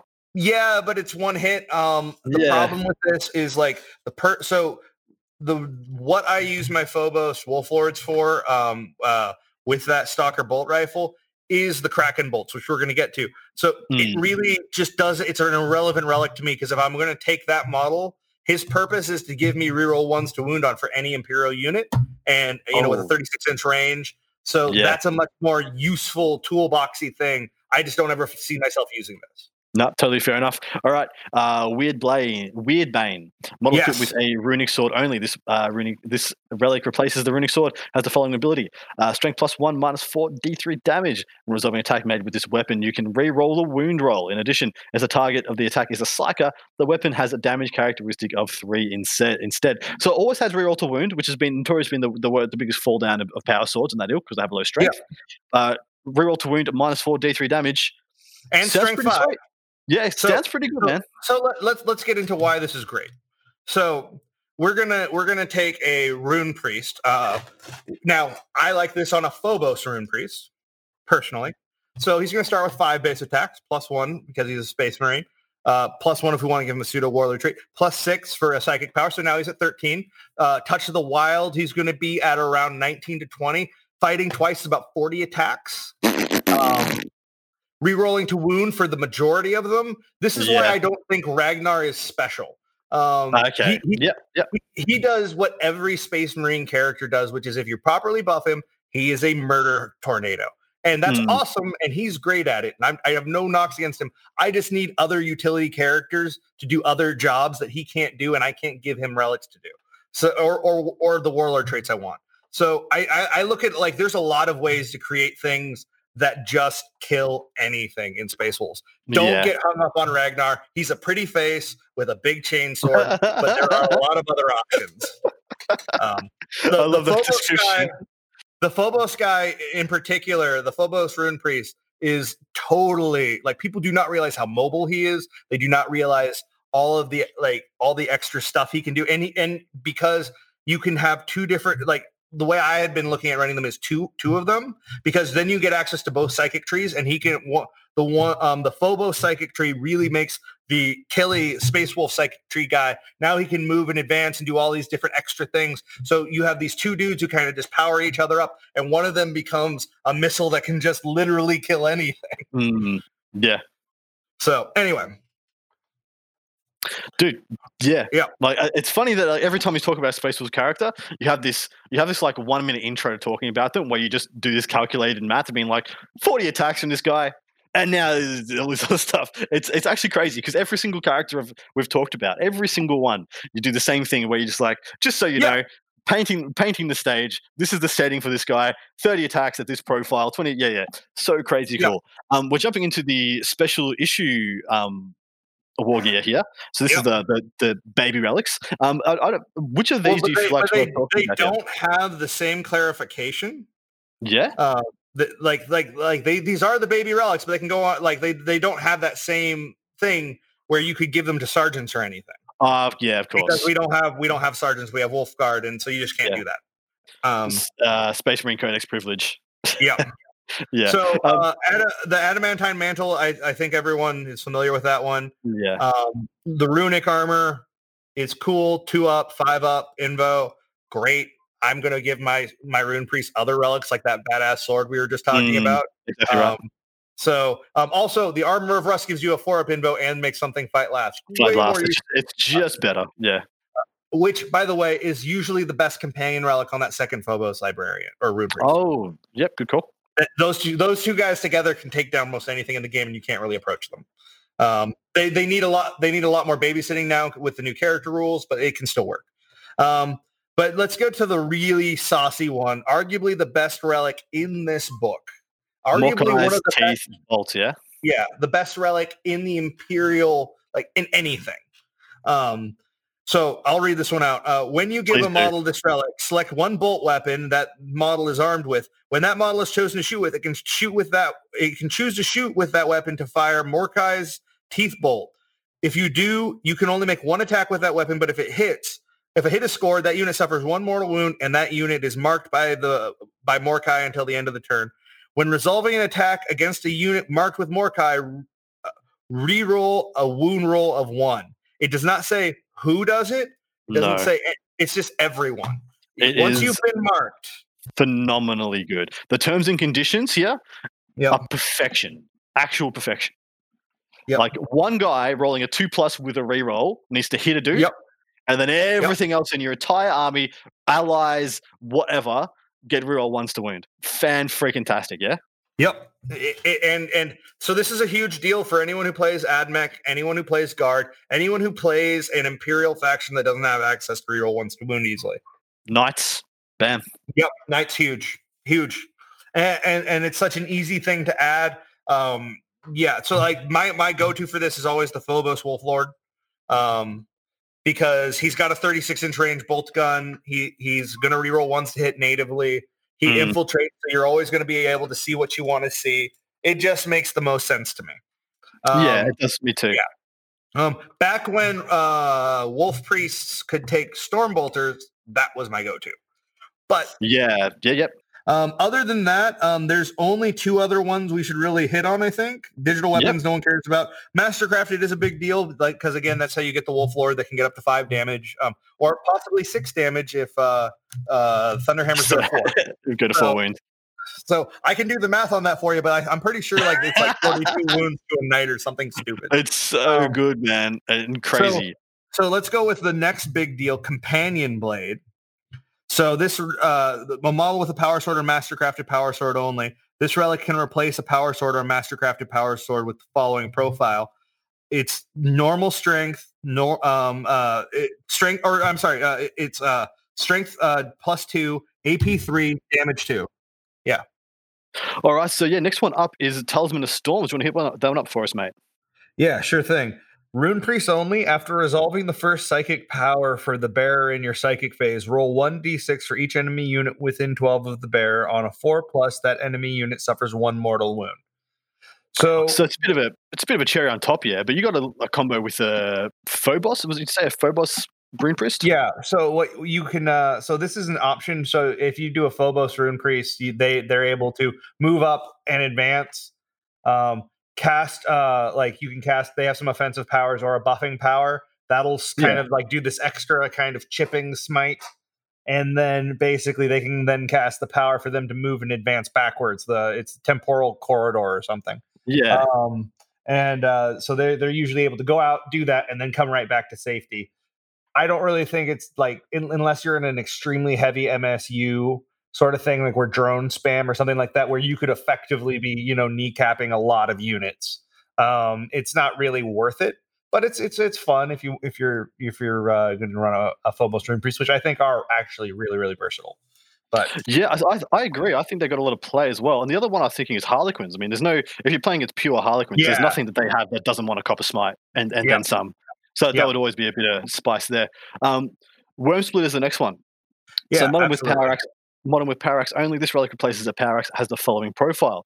Melee, strength +1, -2 damage. When resolving attack made with this weapon against a monster or vehicle, it has a damage characteristic of 4.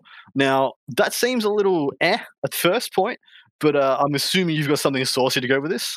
Yeah, so with Space Wolves, because you kind of want to take as many bodies as possible because they're all really good at killing things, you can kind of find yourself sometimes wanting access to affordable rerolls. So as we'll kind of see, you can make any Space Wolf character a blender. So it's sometimes the cheapest blender possible. We want the bargain basement. And that's where this axe comes in. A Wolfguard Battle Leader in Primaris Wolfguard Battle Leader comes with a power axe. You can give him this. He'll have 5 attacks to start with. +1 because he's a Space Wolf. +1 for a Pseudo Warlord trait if you want to. +1 if he's near a Wolfenstone if you want to do that, or Wolfen. So that's 7 or 8 attacks on the charge. We're going to Touch of the Wild him. So now we're seeing somewhere between 10 to 11, attacks.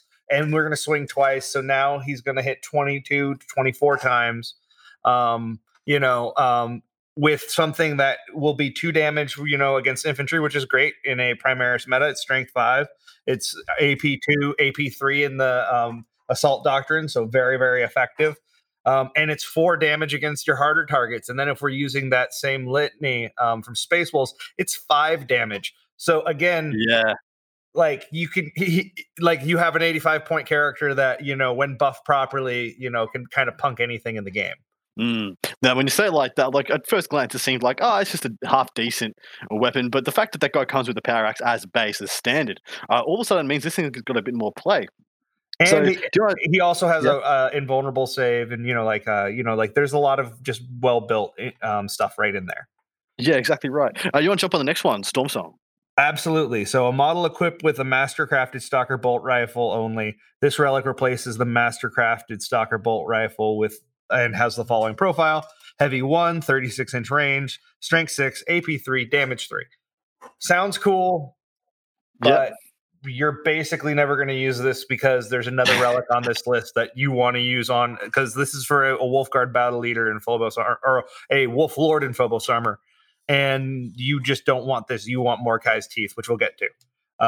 Exactly right. But still, this is it's. As far as these kind of weapons go, the Stalker weapons go, it's not too bad. But the problem is it's just overshadowed so well.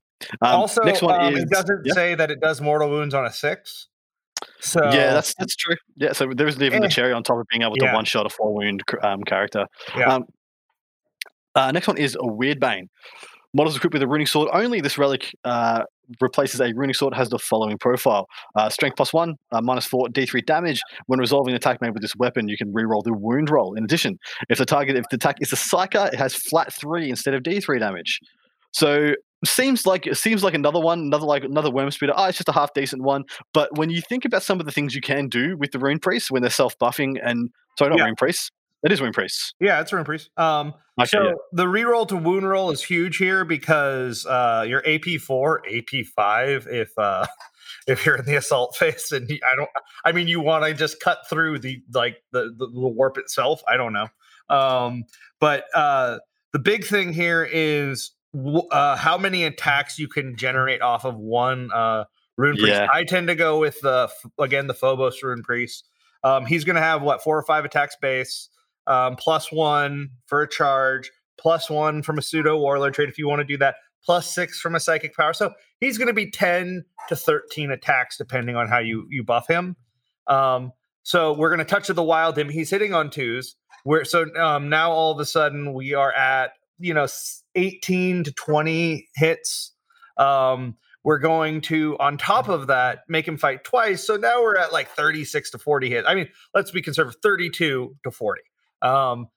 And more than half of those are going to be re-rolling to wound and doing D3 damage. Or if you're playing against Grey Knights, he will he will just he will kill a whole squad of paladins on his own. Yeah, ferocious. Yeah, but also think about this. This is a character that, when properly buffed, can kill an entire 30-man squad of conscripts unaided.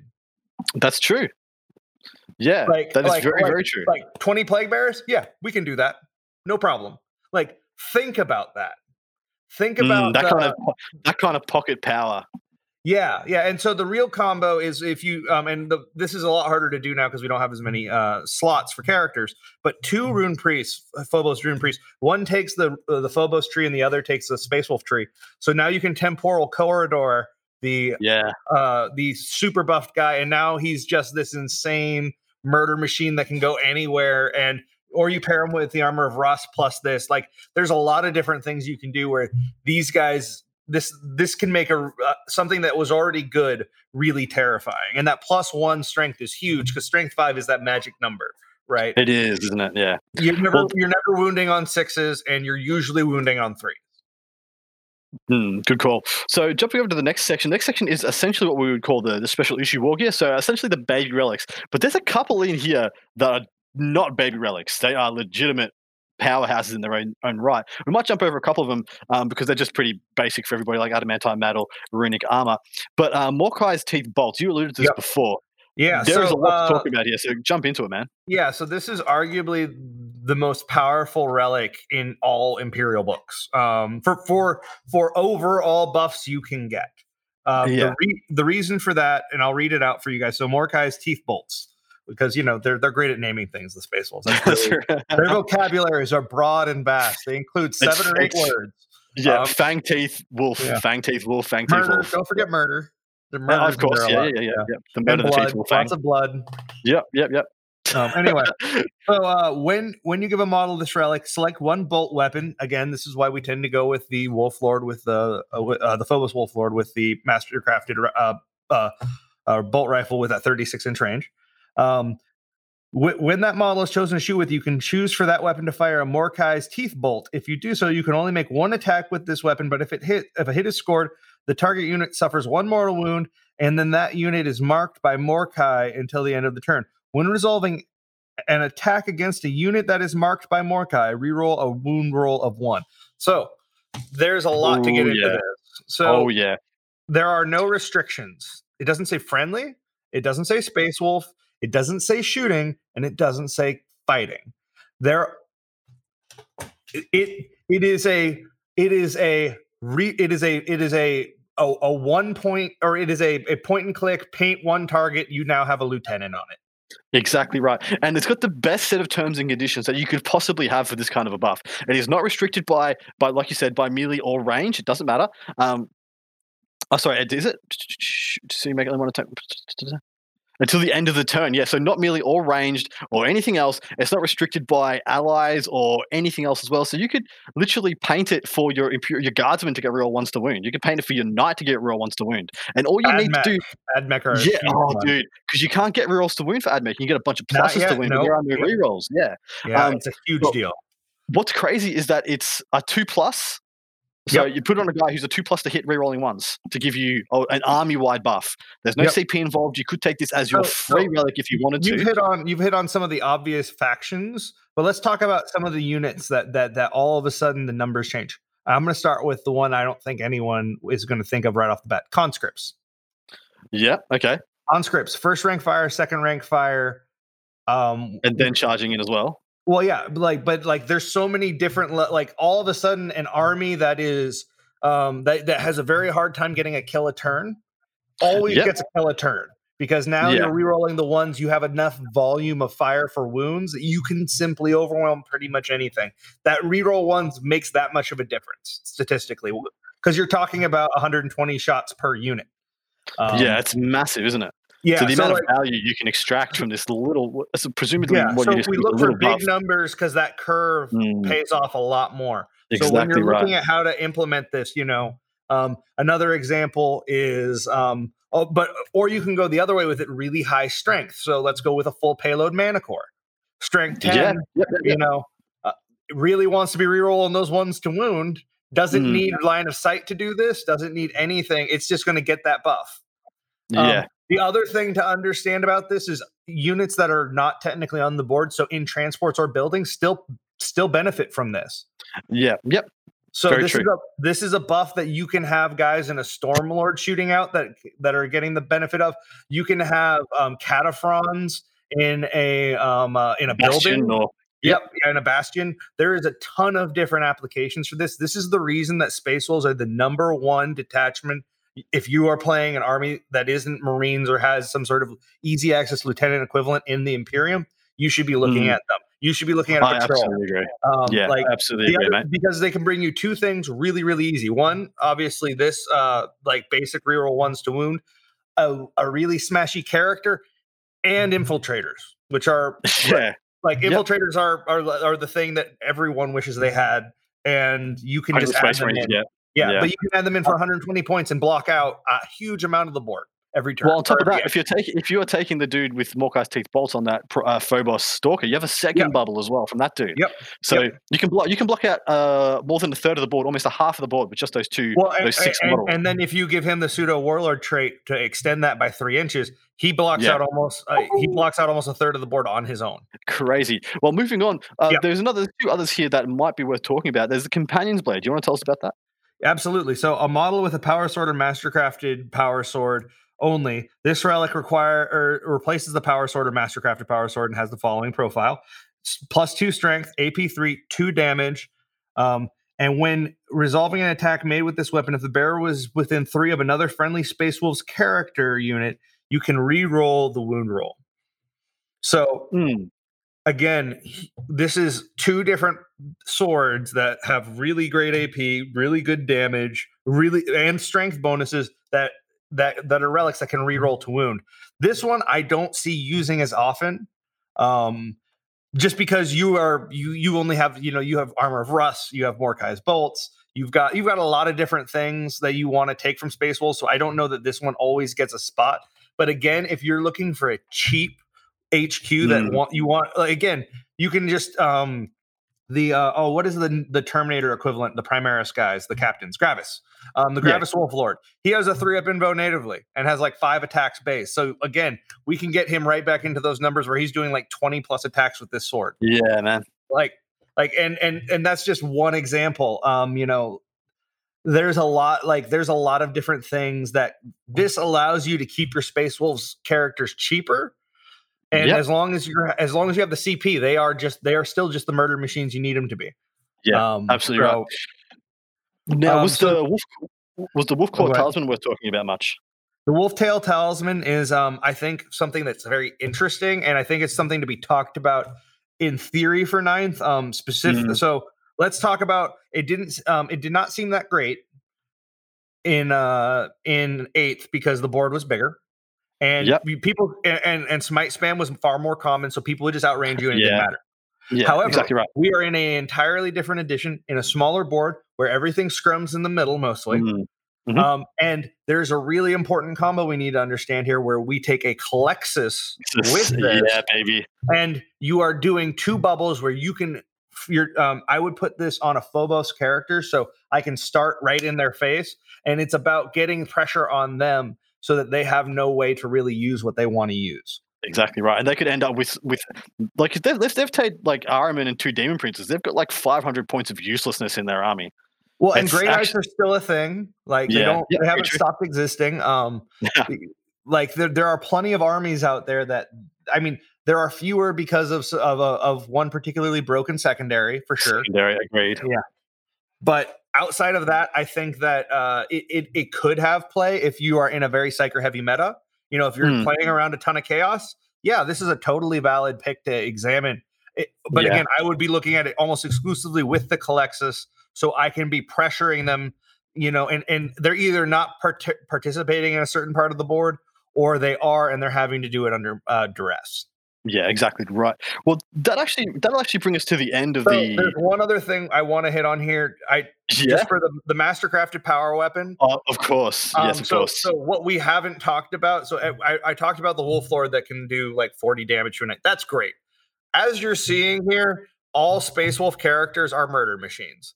So the combo that I like to that I would tell people to look at is, again, more utility out of your character. So we're talking a Wolf Priest, or hopefully the Primaris Wolf Priest on bike, with either a Power Fist or just the Crozius. You can give him this relic. All of a sudden, that's a 3 damage Crozius, or it's a 1 plus D3 damage, or whatever the Power Fist ends up being.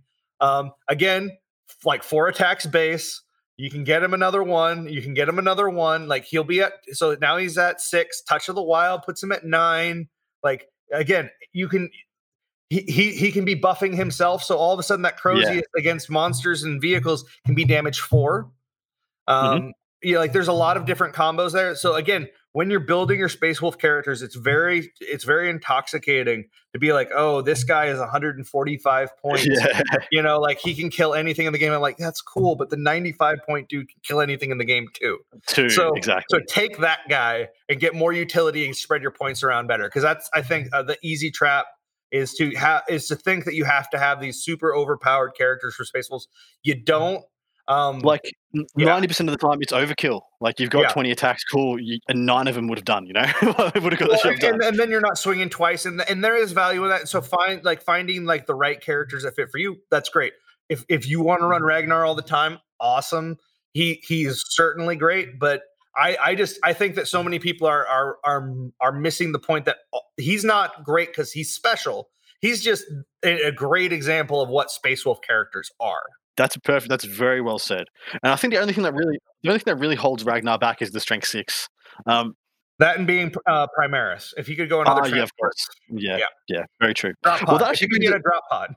Yeah, because then you'd have reroll from reserves and with the +2 to charge. That would be saucy as all hell. But anyway, that brings us to the end of the content that we got given for Space Wolves in Psychic Awakening. Now, we're going to do our usual internal-external rating system. Now, so Mitch, first off, internally, how good was this book for Space Wolves out of 10? It was a 7. So for it to have been a 10, they would have needed to address their troops, the scouts, and the charge problem. Like they needed to address a couple things that they just didn't quite hit the mark on. Wolfen again didn't get a buff. Yeah, there were like, is it great? Absolutely, totally happy it's here. You know, it's something that is definitely added a lot of toolboxes, but there was some stuff missing. You can't give it a 10 out of 10. Well, so I'm of the opinion, personally, I think it's a little bit lower. I think it'd be a 5 or a 6, simply because, like, I mean, if you put it up to the 10 out of 10s, that being Admech and Grey Knights, those are the 10 out of 10 Psychic Awakenings. There's no ifs and buts about them. And the ones, I guess, would be things of the ilk of, say, Dark Eldar. They didn't all get that much, and Craftworlds, things of that ilk. Also, Harlequins would be up there as a 9 or a 10 as well. But where I see these guys, they didn't do what a lot of other ones did. They didn't make a total diabolical powerhouse unit. They didn't make a Grey Knight Paladins. They didn't make a Deathwing Knights. Although, you know, and I only say that because I think Wolfguard Termies with the plasma were good before. They were good before the Psychic Awakening. They're better now, but they were still good before. Like Deathwing Knights and Paladins were a freaking joke before Psychic Awakening, same as the Ballistari for the Admech. And I feel like to get to the 7, 8s, 9s, it needed to have added something of that ilk. And of course, yeah, I do agree with you. If they got a delivery system, they'd be right up there. If they got a bit more well-rounded specific buffs, if they got a buff for Blood Claws but getting better charges, if they got anything for a better charge, a better delivery method, maybe, you know, it would have been a phenomenal. What I would say is for like, and that rating totally makes sense to me. The reason I go a little bit higher with it is they also got simultaneously buffed by the size of the board. Yes, that's true. Huge buff for them. So a lot of the stuff that they got in the Psychic Awakening is far more relevant than it would have been than it was when we got it in 8th. Yeah, that is actually really true. And on top of that, we haven't seen what Space Wolves really can do. Because one, they're not a popular Marine faction. They are not going to be the easy faction. This is harder than Blood Angels. This is harder than White Scars. This is harder than Iron Hands. This is harder than a lot of other Marine armies. So, like, you have to want to play this sort of toolbox techie. Like, I know, like, it's very much like you need to know where to plug the CP into and where to position everything so that, like, the idea is there's 3 different combos that you can have go off every turn, and your opponent will probably be able to stop 2 of them, but that means the one of them went off, and that's sort of your exchange rate. And everything else is just making it really hard to kill and handle, because Space Wolves do have pretty good access to some really solid defensive buffs. All right, so switching over to the external, where does this put Space Wolves in the scheme of things relative to everybody else running into 9th edition? And I suppose we're still conceptually in the very beginning of 9th edition. So, yeah, where are you seeing at the moment? So like that's a hard question. I mean, they're probably somewhere like they're A- tier if we're going tiers. You know, like I know that scores like 1 out of 10 is like where most people like to go, but I tend to think of like there's S tier, right? Which is Admech, Marines, Death Guard, maybe Harlequins. They're right on the edge of S tier. We don't know yet. Same. I think Harleys and Custodes are sitting in the A to A plus tier. Yeah, I would say A plus. Like they're gatekeepers that can win tournaments is almost how I put that. Right? Yeah. Well said. I feel like you almost need to give 2 scores for Space Wolves. I think they make the A- to A plus in somewhere in there as a secondary faction, as a plug-in, as a patrol. For mono, I can't get a beat on them as a mono. And that's by all means, feel free to give us your gut check. So for mono, again, this is the toolbox close combat army for the Imperium. You can do anything you want to do with any of these units if you know how to use them correctly. If you don't stack them right, they will just collapse on themselves. They can't. It's all very buff oriented. You're going to be running probably with the smaller boards, I am again leaning towards the Phobos Rune Priest. So one of those guys at least. You're going to want a Wolf Priest of some sort because like the litanies are just too good not to have, And then you're going to want a third character, which is probably going to be someone for reroll ones to hit. So some sort of Wolf Lord. Arjak is a great choice if you're going with Terminators. If you're going with more of they have a lot of depth, and you like that's the thing, especially with the what is it, the Judicar or Justicar or whatever. Like now you have two sources of fight last that you can like really screw with people with 6-inch heroic intervention. They have like you give the right player. This is very much one of those armies that will not be solved anytime soon. All the combos I'm talking about are really cool and everything. How to interlink all these things together is going to be very complicated, and figuring out the resource. Like you're working with a lot less, or you're getting a lot more out of a lot fewer units than you're going to be with some other armies like Salamanders, where they want a lot of MSU units to maximize the rerolls. So like, and it's just all shooting and it's all killing, and they're super deadly and they have great defensive doctrines. That's not this. This is okay. I understand what all of their shooting range, like bandwidths are. I'm going to position myself so he thinks he'll be able to kill this unit, but he won't, because this unit is actually out of range, and he'll fire with this one, and I'll have enough guys left over to go and murder both of them. And you will lose games just because they are not in quite the same place. But what they do have is just a tremendous depth of tricks. I hope that there's one thing that people who are listening to me ramble about all these crazy things is that there's a lot of meat on the bone here, and we've only just gotten started with it. Combat is not really defined for ninth yet. Everyone's talking about all like coherency and all these different things. We haven't internalized the rules for terrain and the changes to Overwatch and everything to the point where we can really appreciate what they can and cannot do. One thing I will say is absolutely consider, if you're playing Space Wolves, bringing in Inquisitor. Super useful. Yep. Being able to throw a 5-up invo on the Swift Claws or just onto a unit that normally wouldn't have an invulnerable save can be really, really helpful. Like again, Blood Claws are another great example of that. It's just a very handy thing. Also being able to turn off Overwatch, huge. Like I know that it's only a stratagem now unless you're playing Tau, but if you're playing Tau, being able to turn it off is still really great. And if they use the stratagem and you're still able to just make that not an option, that's also awesome. So, 100% agree. 100%. I think they add a little bit more of the toolboxy janky elements that you've already got a lot of, but they just expand the toolbox, and I think that's always a good thing. So, and that's the thing is, I think that I look at Space Wolves, and I want to add things to them. I want to talk about Caladius. I want to talk, or not Caladius, Calidus. Calidus. I want to talk about just different ways to make the attrition game more in my favor. And they're definitely an army you can win with, but they are not an army that will let you'll have to earn it every time. So I talk about Dark Angels as being an army that has a bit of straight line firepower, but has more jank to make it work.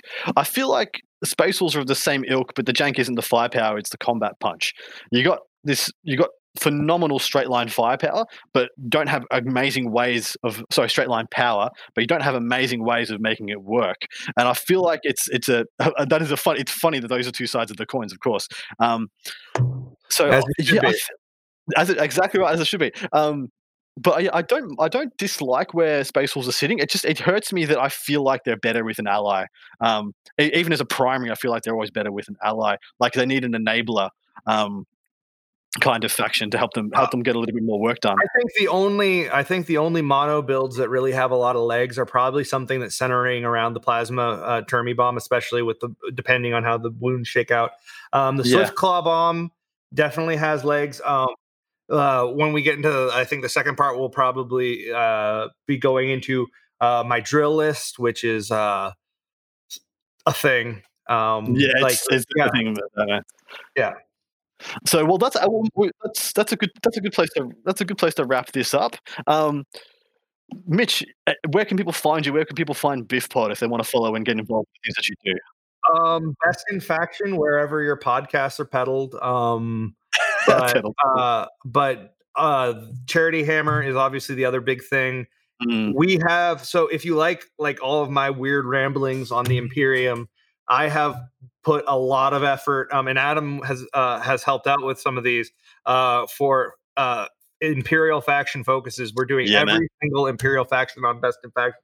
They're usually about between 1 hour and 45 minutes to 3 hours long, depending on the faction. To 3 hours long. Just a little bit of bracket there. Well, I always tell people, I'm the same. I always tell people we're going to go for about an hour. We've already gone for like an hour and 40. So we're on one of the smaller factions. It's not like this. We're talking about Imperial Guard, who essentially got two. We have basically the way those work is we bring on a panel of people who play the faction extensively. So people like Brandon Grant, Peter the Falcon. It's just so many people. Danny from Mob Rules.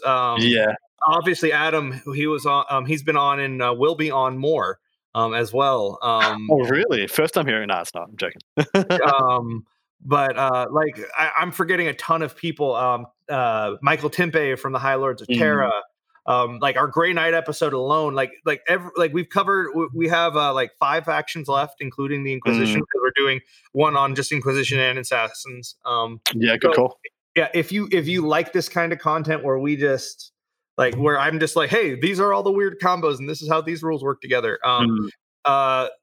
Please come check it out. We try to make it accessible for people who are getting into the competitive scene. So we try to do some clarifying questions and stuff, but it is definitely more on the, we are on the heavy, we don't talk about a lot of fluff, unfortunately. I like talking about it. No, it's not, we don't really get there. Yeah.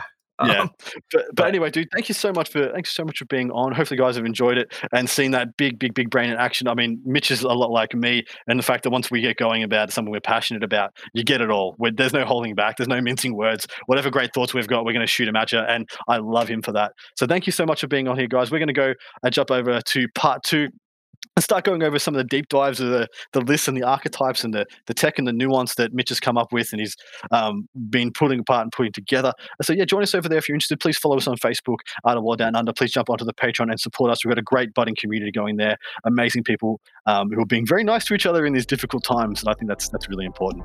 So Mitch, thanks again so much for being on here, mate. My pleasure. And we'll catch you on the other side, guys. See you later. Thank you for listening to Art of War Down Under, a content review podcast for Warhammer 40K, hosted by Adam Camilleri, produced by Seamus Ronan. Enjoyed the show? Want your lists reviewed and the content you heard put into practice? Sign up to our Patreon and connect with us online or on Facebook. Just search for Art of War Down Under. Signing out from tomorrow.